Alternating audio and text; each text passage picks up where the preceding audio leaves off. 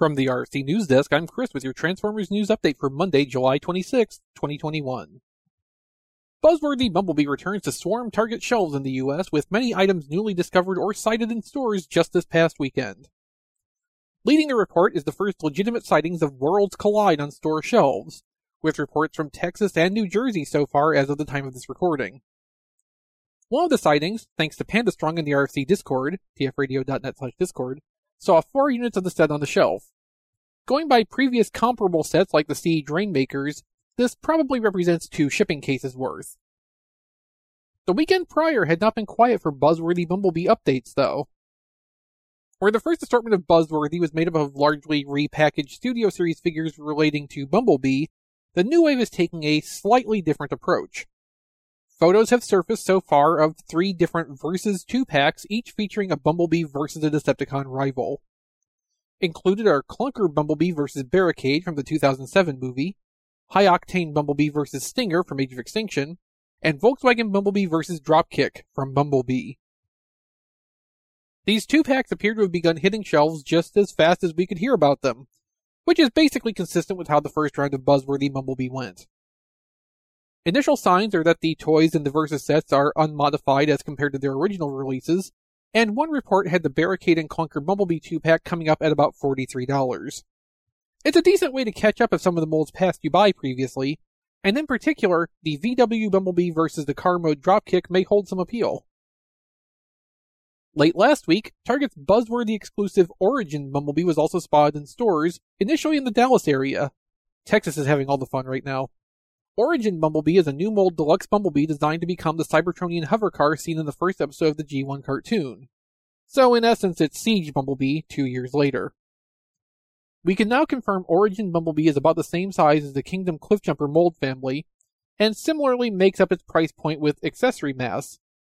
In this case, a large rocket pack accessory and several energy conductor rods, which were also seen in the cartoon appearance.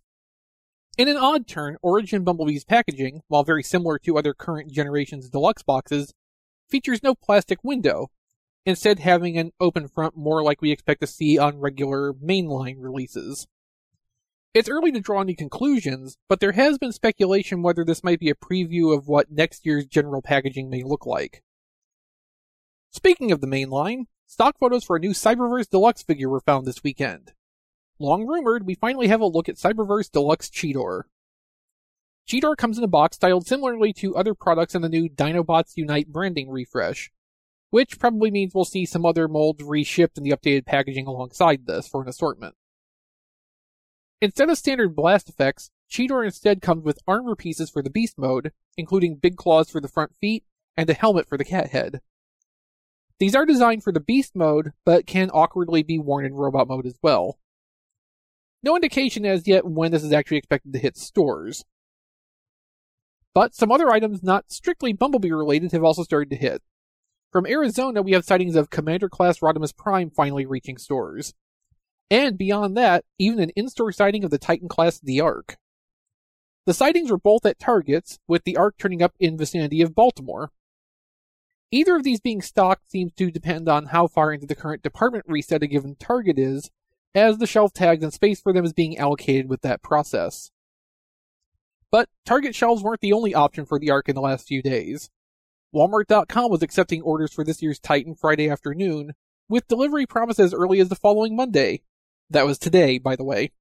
And lo and behold, it actually came true with at least one confirmed delivery of an Ark already from this unfortunately quickly depleted supply.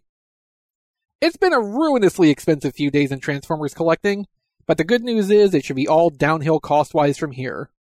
Until the HasLab campaign launches.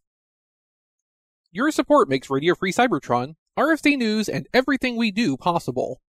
Help us out by shopping on Amazon with our affiliate link, tfradio.net/Amazon. It doesn't cost you anything extra, but we get a small referral fee for almost everything you might buy. If you want to be a little more active in your support, you can become a patron at patreon.com/tfradio. We have multiple tiers so you can pick the level of support that's right for you. We have exclusive podcast content, plus if you sign up at the Touched tier, you even have the opportunity to participate in one of our exclusive shows. And you can always buy some of our merchandise. You can get to the store at tfradio.net/shirt, and find apparel, mugs, and more with original designs. I recommend G2 Robot Collector, but there's lots of great stuff to choose from. Visit tfradio.net/news for more RFC news content. Radio Free Cybertron, and our archive of shows that goes back longer than some of our listeners have actually been alive, can be found at tfradio.net. We record RFC every Wednesday night at 8 p.m. Eastern, and you can watch us at tfradio.net/live, or go to tfradio.net/YouTube to go directly to our YouTube channel and subscribe so you can get notified every time we start broadcasting. And don't forget, you can join us on Discord at tfradio.net/discord. We read and interact with the chat audience during the live show, and it's a pretty cool place to hang out all week long.